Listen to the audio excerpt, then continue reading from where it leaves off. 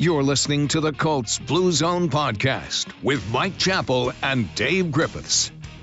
Hello, Colts fans, and welcome to the Colts Blue Zone Podcast. My name is Joe Hopkins, and with me is Mike Chappell.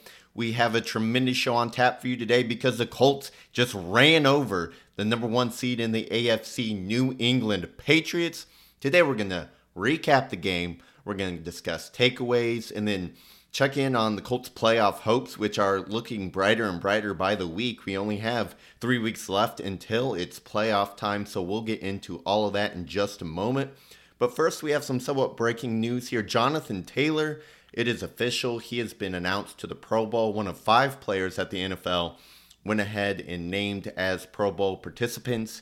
He leads the entire league in Pro Bowl voting. No one has gotten more votes than Taylor, deservedly so. Mike, I believe this is Taylor's first Pro Bowl nod and hopefully one of many. Yeah, he's the first Colt running back since Joe Adai in 2007. So, it's been a long time since they've had a guy that they can really hang their hat on. And we can get into it later or later in the week. But, I mentioned on the story I posted online is this should be the least significant honor he gets. Because we're looking at All-Pro, which is really that's really the one. But then MVP, and I don't think he gets MVP. I really don't, just because it's a quarterback award. But Offensive Player of the Year, I see that as a real possibility. So just great things happening for the second-year running back. Yeah, and we'll get more into some MVP discussion a little later in the show here. Because I certainly have some strong feelings about that. Jonathan Taylor having a terrific year, and I'm sure on Thursday we'll talk more about the entire Pro Bowl list, which Colts made it, who got snubbed. I'm sure there's going to be someone on that defense who's not happy that they didn't make it, but we'll talk about that Thursday. I believe it comes out Wednesday officially, Mike, the Pro Bowl rosters? Wednesday night on NFL Network, and I think NFL.com or NFL Network, but I'm not positive. Okay. I know today. I know it's at 8 o'clock. 8 o'clock. Well, I'll look forward to seeing who else from the Horseshoe will be joining Jonathan Taylor at the Pro Bowl. But let's go ahead and get into it here. The 7-6 Indianapolis Colts host the 9-4 Patriots Saturday night primetime football. This one finally in Indianapolis, and sadly Ryan Kelly missed his second straight game. This game due to a personal matter. We'll just kind of leave it like that. Thoughts and prayers to the Kelly family and what they're going through there. But second straight game without Ryan Kelly for the Colts. His status is, Mike, you said his status is kind of unclear going forward right now? Yeah, again, with the fact that it being the personal matter, it's really difficult to ask. We didn't ask Frank on Sunday about it. It'll come up Tuesday, I'm sure, as whether Ryan will be back. And this is one when Ryan will be back when Ryan's ready to be back, and that's kind of where we'll be with that.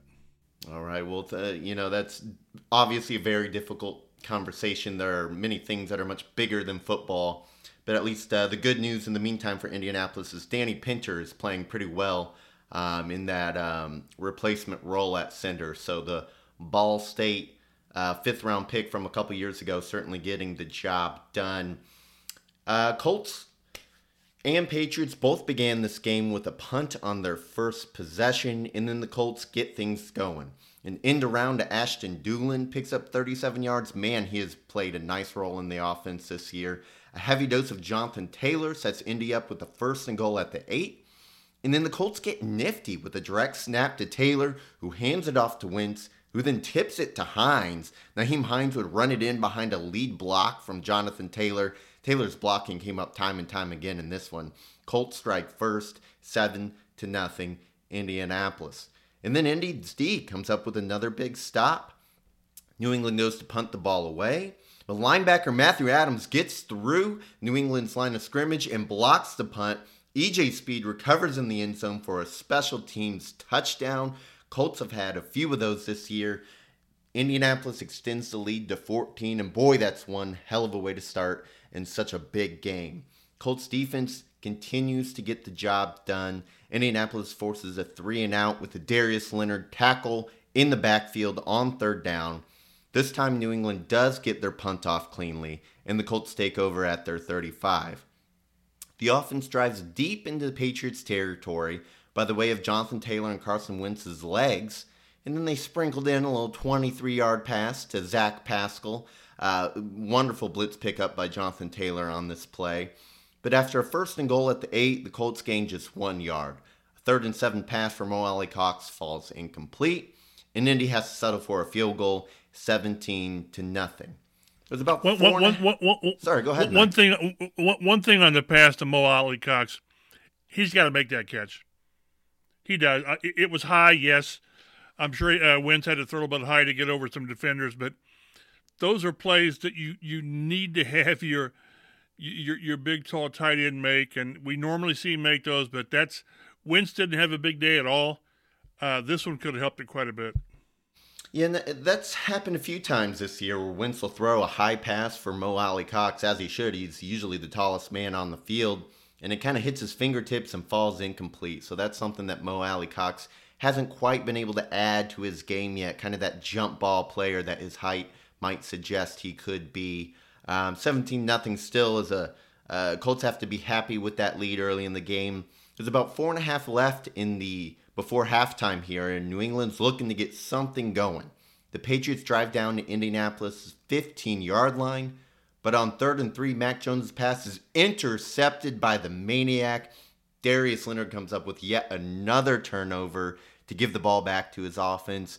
Mike, I mean, you'd think at a certain point teams would just try and steer clear of Darius Leonard, but somehow he's everywhere. He's always around the ball, picking off passes, forcing fumbles. I mean, this guy's just unreal. And that saved points. I mean, that took points off the board for New England. So whether they go ahead and try to score the touchdown or get the field goal, that's points. So it's one thing to get a takeaway, and it's another thing to get a takeaway that takes points off the board down that deep. I think I saw that was Mac Jones's first red zone interception of the season. So it's all about time and timing, and I tell you, it's no longer a coincidence what this guy does. He's making plays. That's 10 or 11 takeaways he's had this year, and that's what makes players. That's what separates players. It's one thing to rack up 15 tackles, and most of them you don't remember from some players. When you have these takeaways, game after game after game, the Colts have got I think it's 31 or 33, whatever it is, on the season. So they work on it, and they keep producing it. Yeah, I mean, and all this coming on a bum ankle that, Darius Leonard's, if you watch Hard Knocks, you kind of see how much he has to go throughout the week just to get that ankle ready for game day. But man, it is not close to 100%. I think at best Darius is probably playing on 80% out there, and he's still one of the best defenders, not linebacker, defenders in the NFL. There's about, at this point in the game, 1:43 left on the clock if Indianapolis wants to get some more points before a half, but they seem content just running the ball 3 times and going into halftime with a 17-point lead. Patriots take over to start the second half, and Mac Jones' pass on 31 is picked off again, this time by a different linebacker, Bobby Okereke, with an incredible diving pass. I mean, Bobby Okereke's been all over the field this year making tackles, but he finally makes one of those game-changing plays that we've been looking for here, Mike. Okereke. Bobby Okereke. Remember that he's gone back to his preference. But no, you're right. I think he's really lifted his game. We've seen him sort of getting better and better each week, and that was just a great play, anticipation, and then stretching out for it. So, and that's what you need. Again, I keep coming back to it. That's what you need. This defense still sort of drives you crazy sometimes by not getting off the field, and they give up extended drives. But when you've got your linebackers, your athletic linebackers making these plays, it just erases a lot of shortcomings elsewhere. It really does. Thank you for correcting me on Bobby Okereke's name there. I always forget that from time to time. I always all I need to do with my content is spell it the right way. But so I've learned Okereke because it rhymes with carrot cake, so I should be able to get it for the rest of the season. There you go. All right. I'll have to keep working on that one. But after Okereke's outstanding interception, the Colts take over at the 20, but just go backwards from there. Incompletions on first and second down, set up a third and long, and then Carson Wentz is sacked. The Colts try a 46-yard field goal, but Michael Bagley misses wide right. Thankfully, offsides penalty on New England gives the kicker another chance. He connects this time from 41 yards out. The Colts extend their lead to 20-0. At this point, the Patriots are getting a little desperate. 4th and 1 near midfield on their ensuing drive. The Patriots decide to go for that. Mac Jones' pass falls incomplete. Good coverage by the Colts. I mean, another guy who had a great game in this one was Kenny Moore. He was shut down all day long. Didn't come up with the big play like the interception that might show up big on the stat sheet, but Kenny Moore really played excellent in this one. We're a little halfway through the third quarter now, and the Colts need to keep their foot on the gas.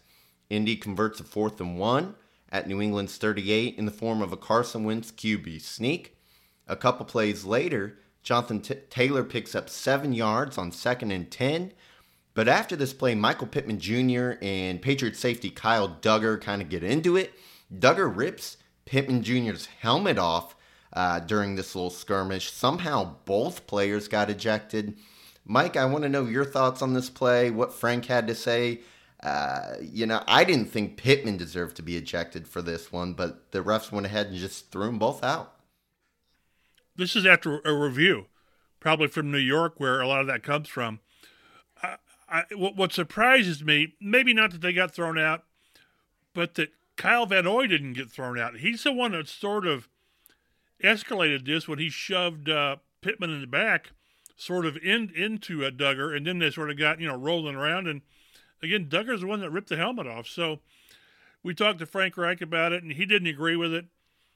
He said he wasn't going to, he didn't have all the details and a great shot of what went on underneath the pile. He just thought it didn't warrant ejection. Probably if you're going to do that, then with either player.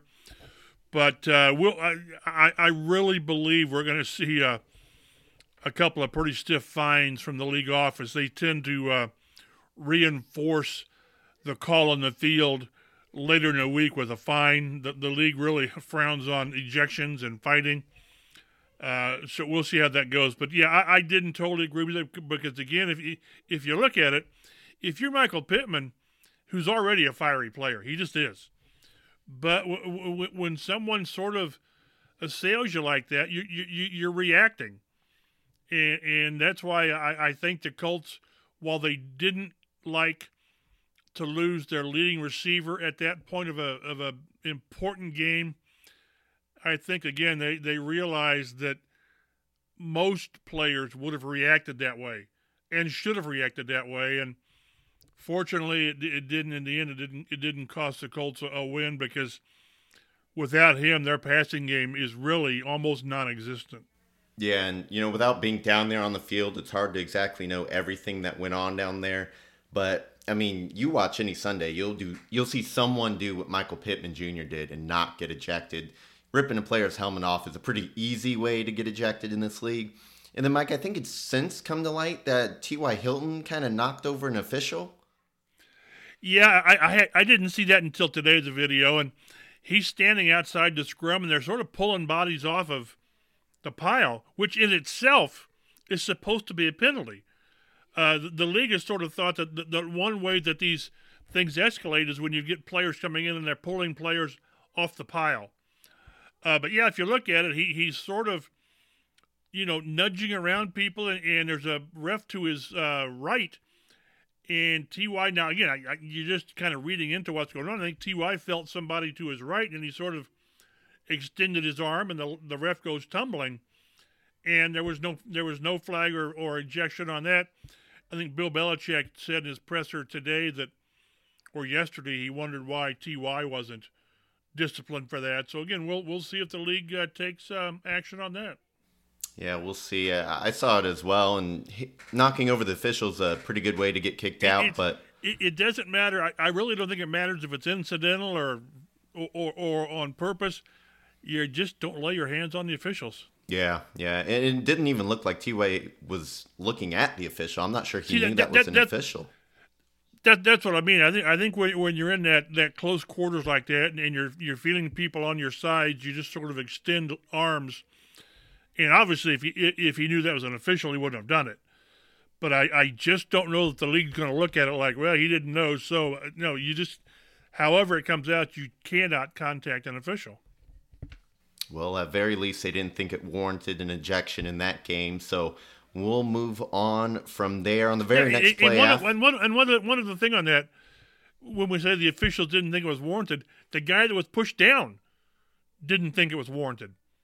That's normally the guy, if you're going to do that from, he wasn't involved initially. He was like on the outside. If that official thought there was something there, the one that was knocked down would have thrown Ty out of the game. Yeah, a lot of times you see an official get knocked down by a player like that, and he's throwing the flag before he even gets up. But I think there's a skirmish. We already talked about it, kind of incidental, and Ty at very least has not faced any kind of discipline from that to this point. So that was after a 7-yard gain on 2nd and 10. Very next play, Jonathan Taylor stuffed on 3rd and 3. The Colts felt kind of flat and deflated after all that energy went into the skirmish. Michael Bagley's 49-yard field goal is in no good. Second missed field goal of the game. He got bailed out on the first one, but Badley, he was perfect for so much of the season. Now we're starting to see some cracks in his armor there. But the Patriots take over at their 39 and decide to start using tight end Hunter Henry, which we said in our preview show that got to watch out for those Patriots tight ends because that's one way you can beat the Colts, and it sure did on this drive. Hunter Henry had 4 catches on this drive alone, including a crucial 3rd down conversion and the eventual 12-yard touchdown. Patriots are on the board. 20-7 is the score early in the 4th quarter. This game is nowhere near over. Colts take over, and it's time for the offense to do something. 19-yard pass to T.Y. Hilton gets them near midfield. That's a great way to start. But then on the very next play, Carson Wentz tries to force a pass into Zach Pascal. Ball gets tipped up in the air by the linebacker. Safety comes down with it. Just a terrible decision from Carson Wentz. Pascal was not open on that play, Mike. Well, and I don't want to say that's what I think we're going to need to live with, these, what Andrew Luck used to call knucklehead or bonehead decisions. This team's not built for that. This team's not built to overcome those kind of decisions, especially in that situation. There's absolutely no reason, zero reason, to force the ball. You've really got control of the game. It wasn't a good game at all for Wentz, and that play really stands out as a play that could have cost him. That didn't cost him. Yeah, I mean he big arm, big talent. Carson Wentz. I mean he could put that ball just about wherever he wants to, and I think that gets him in trouble sometimes. He thinks he can fit any pass in anywhere, and every once in a while something bad like that happens. After the interception, New England takes over at the 47-yard line, and they're driving again. They get down to the Colts' 2-yard line, but a false start penalty sets them back. 3rd and goal from the 7, the Colts force an incomplete pass. New England takes the field goal, and the Colts' lead shrinks to 10. Pressure is on the offense. After a 12-yard run by Jonathan Taylor, the Colts stick with the run game this time, and they face a decision on 4th and 1 from their own 43. 5:38 left to play in this game. We all know Frank Reich. He's going to go for it. Carson Wentz picks up another 4th down on another quarterback sneak. Wentz really made some big plays with his legs in this one, even if he didn't do a whole lot with his arm. Big 1st down conversion there. But the Colts would have to punt after failing to gain another 1st down. They did, however, make New England burn 2 more timeouts after that 4th down conversion. So even though they didn't hang on to the ball, they didn't go score, they did at least take up some time and make New England use those valuable timeouts. They punt the ball off, and the Patriots get it with 3 minutes and 48 seconds left. They take over at the 18-yard line, their own 18, and they drive 82 yards in less than a minute and a half. Hunter Henry's 2nd touchdown of the day on a 3rd and goal from the 7 brings the Patriots within 3, 20-17. At this point, it is do or die time for the Colts. Ashton Doolin on first down picks up 2 yards on a little run. Patriots take their final timeout with 2 minutes and 11 seconds remaining. On 2nd and 8, with the game on the line, Jonathan Taylor makes the play of the day. Breaks off a 67-yard touchdown run on a beautiful cutback. No one's going to catch him. Touchdown, Colts. Indy's lead is back up to 10. I mean, Mike, this guy is just incredible. He has put the Colts on his back this year. I couldn't imagine where this team would be without him. Best running back in the NFL. What do you have to say about it? We talked to Frank after the game, and he mentioned that he was really, really close to calling a pass play on that play. He just thought that, boy, we need to get aggressive. We need to get a first down. And he thought, no, let's run one more play. And that's what Jonathan Taylor does. And when you start, lobbying for Jonathan Taylor MVP, I totally understand it. That's what this guy does. Unlike, I don't want to put shade on any other Colts running backs because, I mean, like 3 of them are in the Hall of Fame.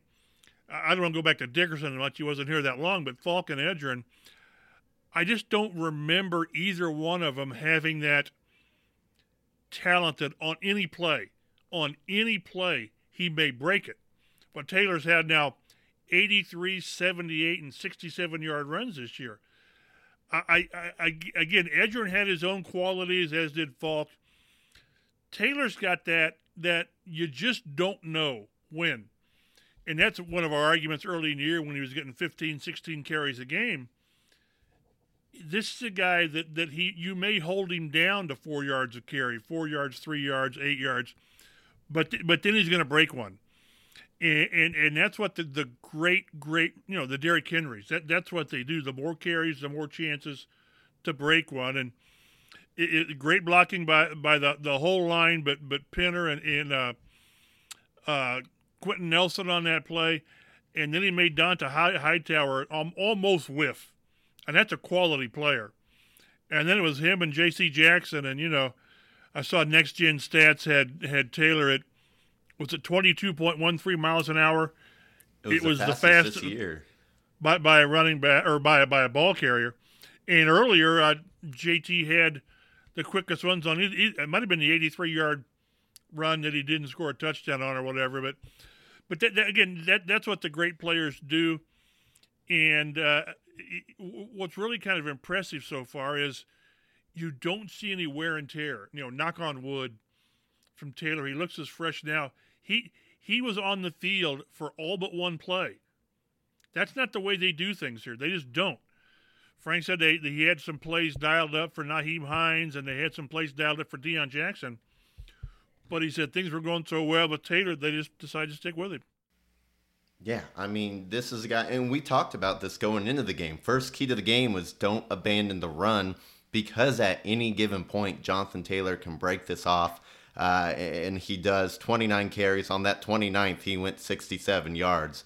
And it's just almost unfair that a guy 225, built like a truck, he can run you over, overpower you, juke you out, and then also has 4.39 speed to take it to the house when he does get into the open field.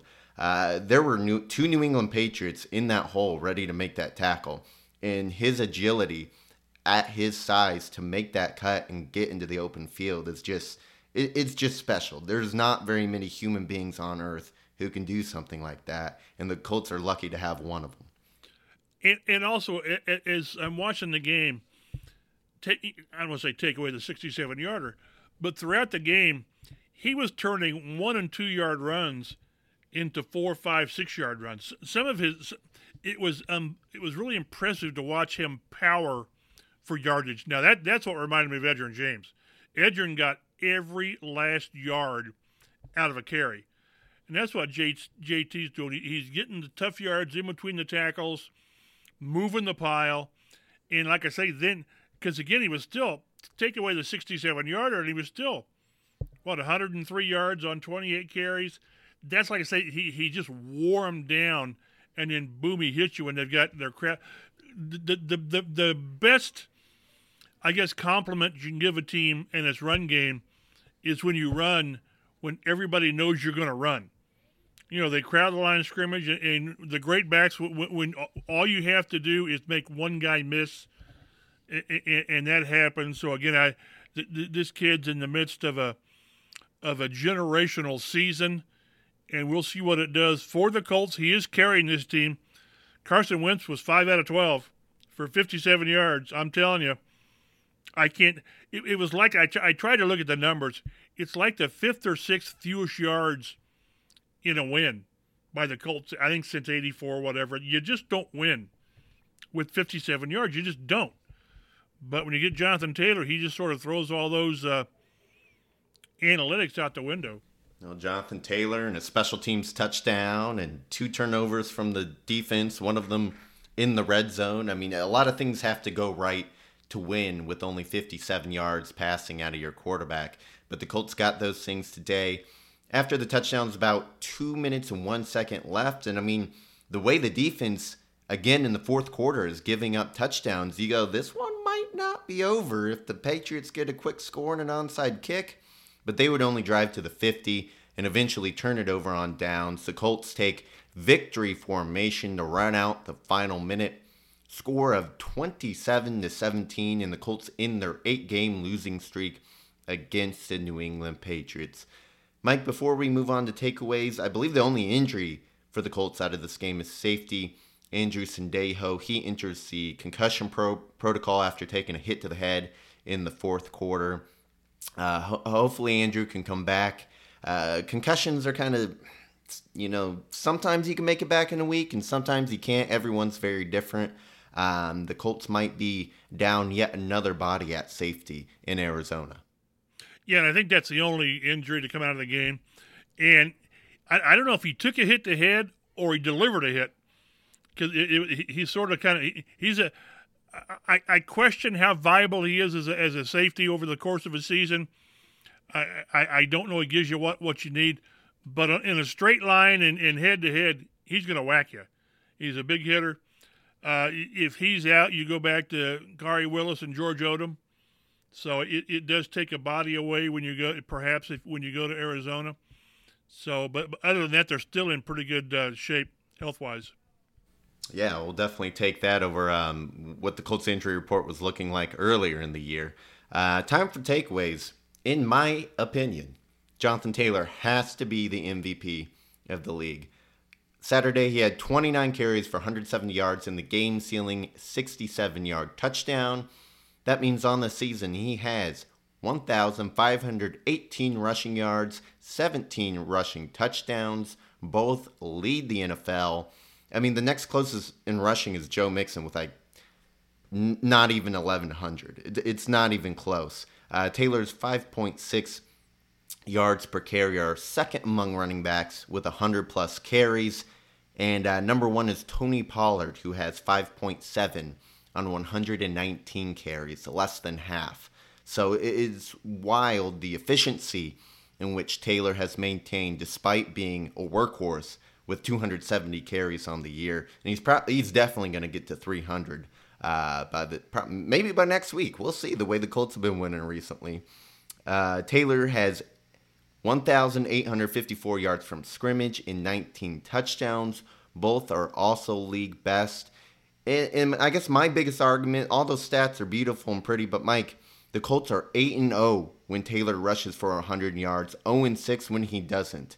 MVP, most valuable player. Taylor's value to this team is blatant, it's obvious, and I think if Taylor was not on this Indianapolis Colts team, Marlon Mack is a nice player, but I don't think they win half of the games that they have in their 8 wins. And I'll give you 2 or 3 stats to tell you why he's probably not going to get it. Okay, you ready? Now sit back and don't. In the MVP race, 13 of the last 14, or it's 8 straight, and 13 of the last 14 have been quarterbacks. 18 of the last 21. And the only 3 that haven't been quarterbacks are Adrian Peterson in 2012, and then Tomlinson and Sean Alexander in 5 and 6. So I know what you're saying. I understand that. But the perception, the thought process is a quarterback has his hands on the ball every play, and unless Aaron Rodgers falls off a cliff, he's going to get the MVP. I hope Taylor does. I really do. I just know how this goes, and that's why I mentioned the Offensive Player of the Year, which is not a bad consolation if it's that. 15 of the last 25 players to get that have been running backs, so it's sort of viewed as a consolation. But I can argue as strong as you can for Jonathan Taylor. I'm just saying history says he's got a very slim chance of getting it. Yeah, I get what you're saying. I mean, and I keep phrasing it as Jonathan Taylor should get the MVP. It's very hard to argue against a quarterback. Both Brady and Aaron Rodgers are having very nice seasons, but they're not having that kind of special season where they're threatening any records. Both, aren't carrying bad teams. They both have good defenses, good running games, loaded at, with weapons around them. I get Jonathan Taylor has a nice offensive line in front of him, but it's not like he has a real big threat of the passing game that's going to scare other defenses. Teams are trying to stop the run. They know what they're going to do, and they can't do it because Taylor and this offense are just too dominant. It's a historic season. 17 rushing touchdowns on the year. Passes Lenny Moore for the most in Colts history. 11 straight games with a rushing touchdown. Ties Lenny Moore's record. And 11 straight games with a rushing touchdown is the longest streak in the NFL since Hall of Famer LaDainian Tomlinson's 12 in 2004. One of the few running backs to win MVP. JT has 31 career touchdowns and does not turn 23 years old until January 19th. Edgerrin James is the only player in NFL history with more touchdowns before turning 23. Edgerrin James had 35. So, Taylor could take that record as well.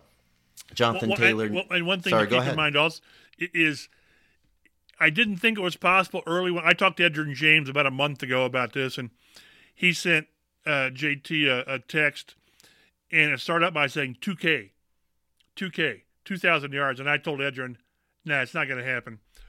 Well, right now, he needs, I won't say only, because he needs 160 yards a game, which you're going to say that's crazy. Well, but he can do that. And if you throw a 200-yard game in there, all of a sudden the average comes down. So all of a sudden, a 2,000-yard season is there as a possibility, which is truly amazing. Yeah, and, so that's 482 yards over the last 3 games. It's certainly doable for a player of Taylor's caliber. I wouldn't say it's necessarily likely, but it's definitely in the mix. And, if he hits that 2,000, just because of that number, 2,000 yards, I think his MVP chances go up.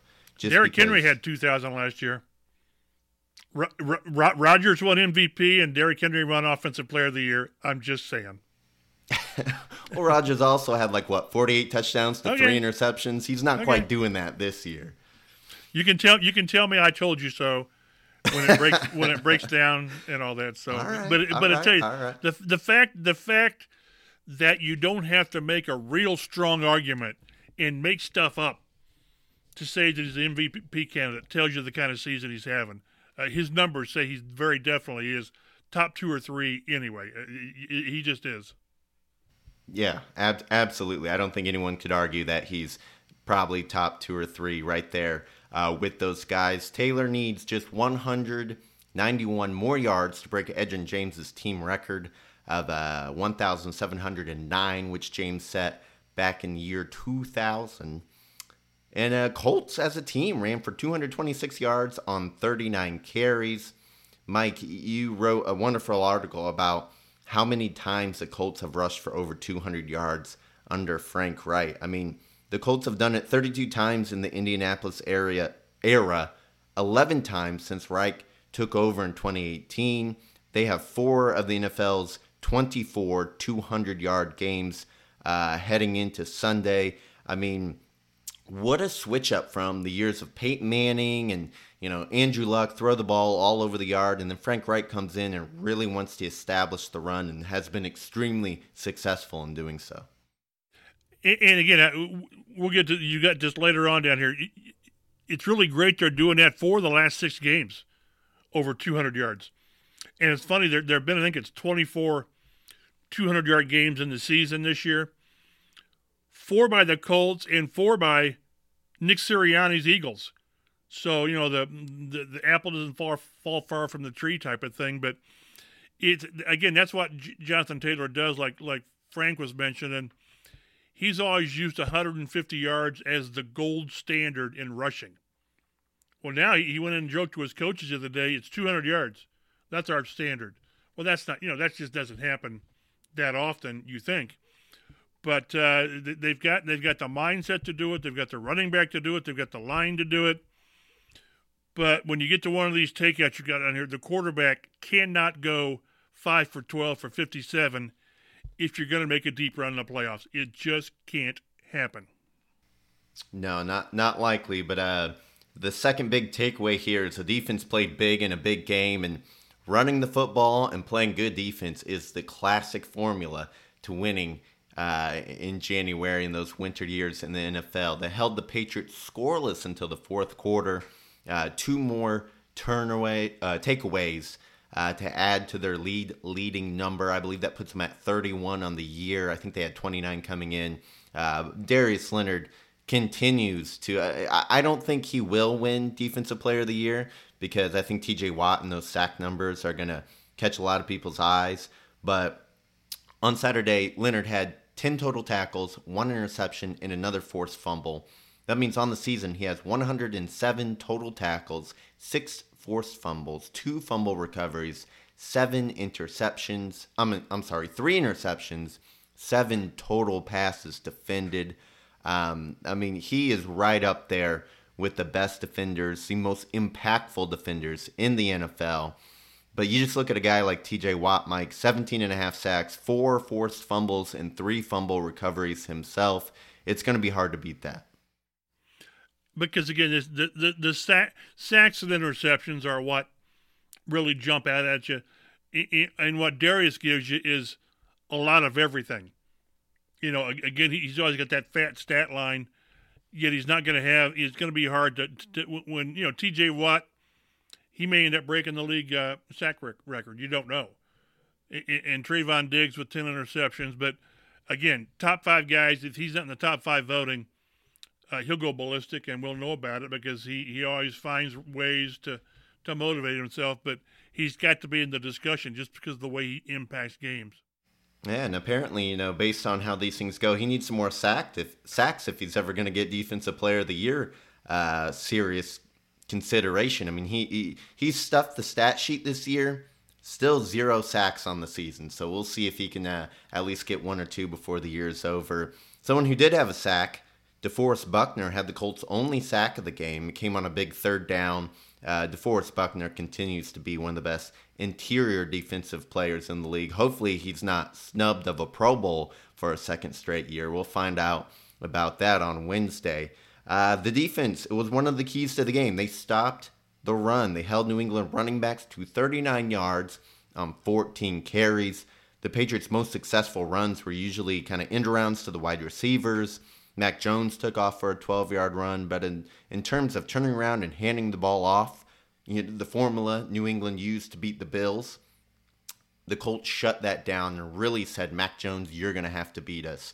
And then I kind of lumped this in with the defense here, Mike, because technically 4th down, you're still kind of on defense, but that special teams block for a touchdown was huge. I mean, without that, this game looks much different.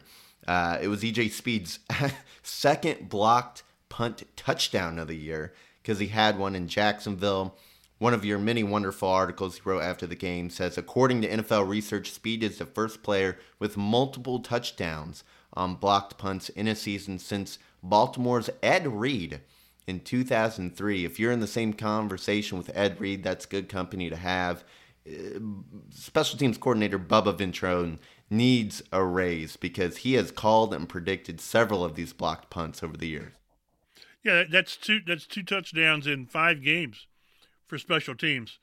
And Speed's got them both. And what's crazy is E.J. Speed was it AFC Special Teams Player of the Week against Jacksonville for the return. And, never mind that Zaire Franklin's the one that blocked the doggone thing. So I asked E.J. Speed, would you rather block a punt or return one for a touchdown? He said, he said blocking it, which he did last year at Tennessee. The T.J. Carey took in for a touchdown. So, again, Bubba Ventrone, what's crazy is you watch HBO Hard Knocks, and after the Jacksonville game, they put on there how he predicted they were going to do it. And he predicted Zaire Franklin was going to do it because of what he saw. And I'm sure we'll see this Wednesday night that it'll come up again that he sort of said, if you guys execute this the right way, we're going to get another one. So, kudos to Bubba, and the players love him. He's extremely critical with them. He drives them, but he's getting the right production. He's got just a great group. Remember, George Odom was All-Pro special teams last year. All-Pro. Again, All-Pro is what matters for leading the league in special teams tackles, and this year it's Ashton Doolin. So special teams, how many times have we seen these guys, down balls inside the 5, inside the 10, and then when you get these shock plays by your block teams, it just turns the game around. Well, and it didn't end up. The Colts still lost this game to Tampa Bay, but think about that Isaiah Rodgers return that almost was in the waning seconds and gave the Colts an actual chance at the very end to tie that ball game up. So special teams, kudos to that entire group. They're arguably the best in the league. Final takeaway here is less seems to be more with Carson Wentz. His stat line, 5 completions on 12 attempts, just 12 attempts for 57 yards. Touchdown, also had the ugly interception. 5 completions, Mike, you noted, are tied for the third fewest in franchise history in a win, and the fewest since 1974, a whole different era of football. The Colts' 2 biggest wins this year, Buffalo and New England, came on Wentz's 2 most quiet days. He threw for just 106 yards against the Buffalo Bills. I get it. Jonathan Taylor scoring 5 touchdowns had a little bit to do with Wentz's lack of production. But I also saw you noted on Twitter, Mike, Wentz is 27-7 when he throws 34 or fewer passes in a game. This is over the span of his career. 27-7. When he throws 35 or more passes in a game, he's 16-31-1. And that really has showed up big this year. The Colts' 8 wins, Carson Wentz threw less than 34 passes. I understand some of that is skewed because if you're losing, you're going to be throwing the ball. If you're winning, you're going to be running the ball more. So I don't think it's necessarily a hard and fast line that the more Wentz passes the ball, the more bad things are going to happen. Part of that is just game flow. If you're winning, you're going to throw less.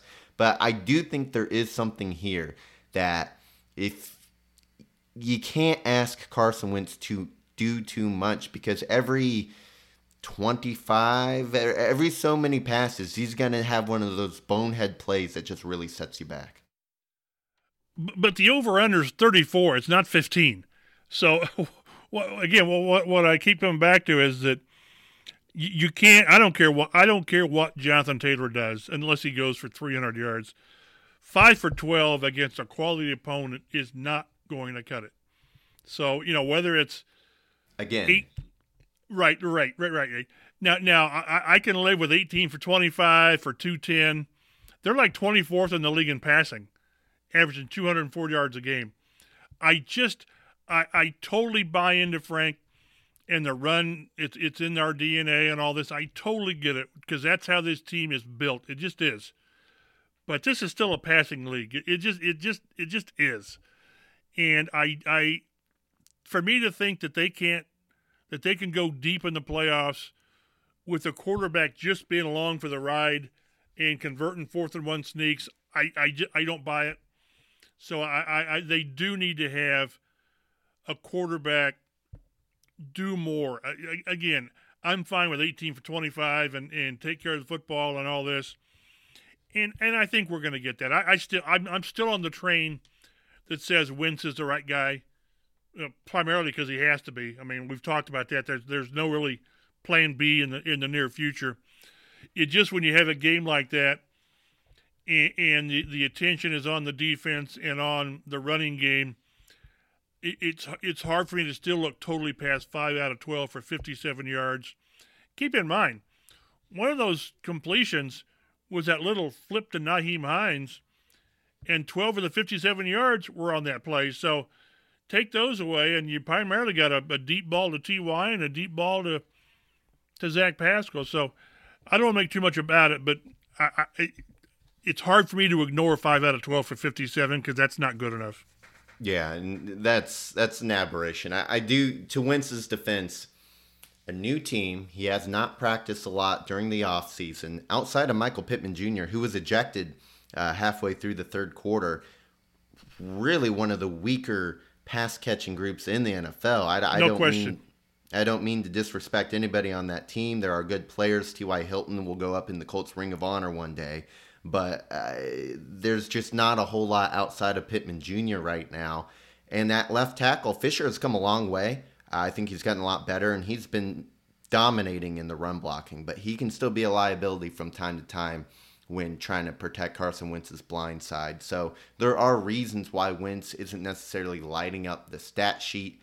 I just think it's an interesting trend over here that it seems to be the Colts' formula for winning and winning big and beating the best teams is running the hell out of the ball and taking the ball out of Carson Wentz's hands. And like I mentioned, as bad as those numbers were, Mo Ali Cox has got to make that catch. He does. Yes, it was high, but you got to make that catch. So there were reasons, and had a couple other plays worked, then they're not quite, the stats aren't quite that bad. They probably would have been similar to the Buffalo game, as far as yardage and all that. So again, I'm not going to get blown out of whack over it, but I agree with you. Even with Pittman, this is not a strong receiver group. And what we've seen for 14 games has only reinforced what our concerns going into the season. Next year, and we can do a nice podcast on this later, the two overriding concerns, again, edge pass rusher, because it's not there. It's just not there in receiver. And you hope that Fisher can be good enough, but coming out of this game, it just, to me, the fact that you don't have a strong number 2 receiver and a top edge pass rusher, they're glaring. Absolutely, and that will definitely be the topic of many conversations once we get into the offseason. But let's go ahead and look at the bigger picture here, because the Colts look, at least for now, the Colts are a playoff team. Focusing in on the AFC South before we look at the entire conference, the Titans lost to the Steelers 19-13 on Sunday. Tennessee is now 9-5 after losing 3 of their last 4 games. The Colts just 1 game back when you're looking at the wins and losses. The Colts 8-6. Technically, they're really 2 games back because they lost both matchups to Tennessee. So without that tiebreaker, the Colts are going to have to win 1 more game than the Titans. You look at the Titans' remaining schedule. They play the red-hot 49ers next week. Then they play the Dolphins, who are on a 6-game winning streak themselves. And they finish this season with Houston, who's already beat the Titans once this year. So I'm not saying it's impossible, but the Titans would have to continue to stumble, and the Colts, I mean, if the Titans go 1-2 for the rest of the year and the Colts win out, the Colts win the AFC South for the first time since, 2014? 14, yep. Which, man, I keep having to remind myself it's been that long, because the Colts have made the playoffs several times. But I mentioned that in the story today, and I had to go back and double-check myself, because I'm thinking, no, they had to win it once in whatever. No. And they used to own this with Peyton and that group. So, and again, the important thing about winning your division, you're at home for the first-round game.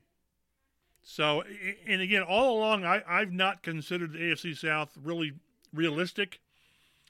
But the Titans are sort of spiraling. I've never bought into Ryan Tannehill, and I just haven't. If they go 1-2, again, the Colts would have to win out, which brings the Saturday game huge at Arizona. and they're struggling right now. So it's all of a sudden it's doable without 10 different things happening. So what I didn't think was going to happen, it could very well happen. Yeah, I remember, I think it was the first episode of the season of Hard Knocks, and Frank Wright mentioned walking in one of their old workout rooms or something like that, and that last, AFC South Championship banner was 2014, and he was like, guys, that's our goal this year. And at the time, I was like, well, there's no way that's going to happen. The Titans have like 3 or 4 game lead on the Colts. The Colts are middling around 500. All of a sudden, it's doable. And, the Colts might go 3-0 if they continue to play good football, because Detroit just beat the Arizona Cardinals. Not even close. It was 30-12 on Sunday. DeAndre Hopkins is going to miss the rest of the regular season at least. And this offense just does not look the same without their number one receiver, DeAndre Hopkins, out there. Rightly so. He's one of the best wideouts in the league when healthy. But all of a sudden, that Arizona game where, man, just a couple weeks ago, the Cardinals were the top team in the NFL. They had only lost 2 games. Well, they're kind of stumbling down the stretch here.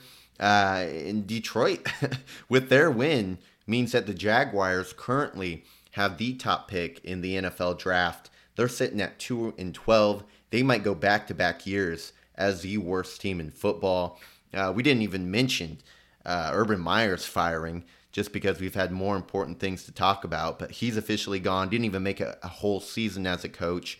Jaguars, their interim coach, lost the first game. It was against the Texans, so Houston picks up their 3rd win of the season. Let's go ahead and stop talking about losing teams. Let's talk about this playoff picture here. The 4 division leaders. Number 1, Kansas City Chiefs, who have gone on a tear after struggling to start the year. Kansas City's 10-4. New England falls back to number 2 at 9-5. Tennessee's number 3 at 9-5. And then Cincinnati takes over the AFC North with an 8-6 record. They just beat the Broncos, another team contending. So you look at those wild card spots there. The Colts have that first wild card spot, 5th seed in the AFC altogether with 8-6 record. That's because the Chargers, who had that spot last week, just lost to the Kansas City Chiefs on Thursday night. The Buffalo Bills have that 7th and final AFC playoff spot. They're also 8-6, and man, that Colts win over Buffalo proves to be bigger and bigger by the week for Indianapolis to have that tiebreaker. Some teams in the hunt.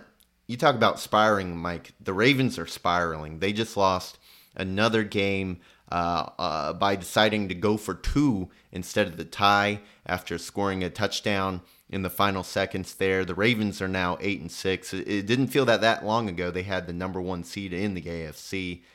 Cleveland is in the hunt. They're 7-6. They play today on Monday, and they're going to do so without their top 2 quarterbacks because of COVID reasons. There are several teams in the NFL just really playing shorthanded as COVID continues to run through the league, and knock on wood, the Colts are able to avoid that. Pittsburgh's in the hunt. They're 7-6-1 after their win over Tennessee. Really keeps them alive.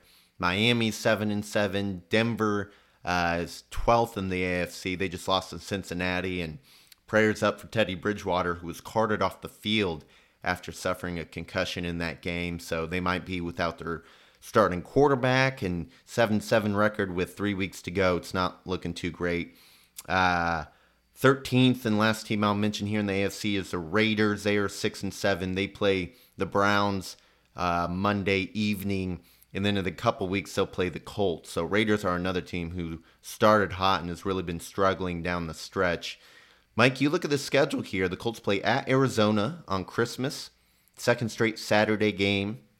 Then they play at home against the Raiders, and they finish the season in Jacksonville, currently the worst team in the NFL.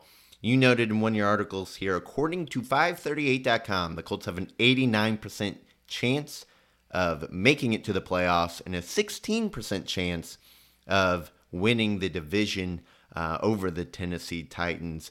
Looking at all this, breaking it down, what are your thoughts on the Colts' playoff chances and ultimate playoff seeding?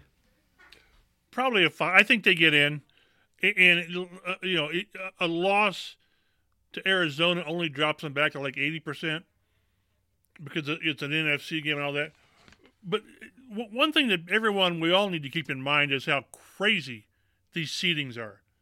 And unless you're Kansas City and I was going to say New England, but New England's got Buffalo coming up. But look, keep in mind how crazy the seedings are.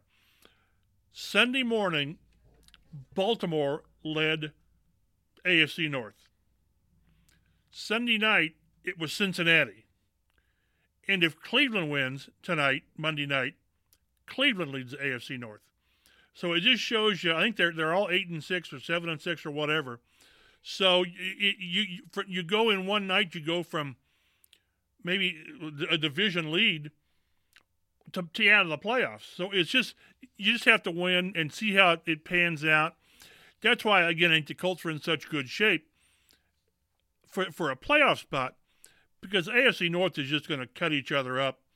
Same's going to happen in the AFC West. So, and I don't think Miami's going to, I just don't know that Miami's going to get there.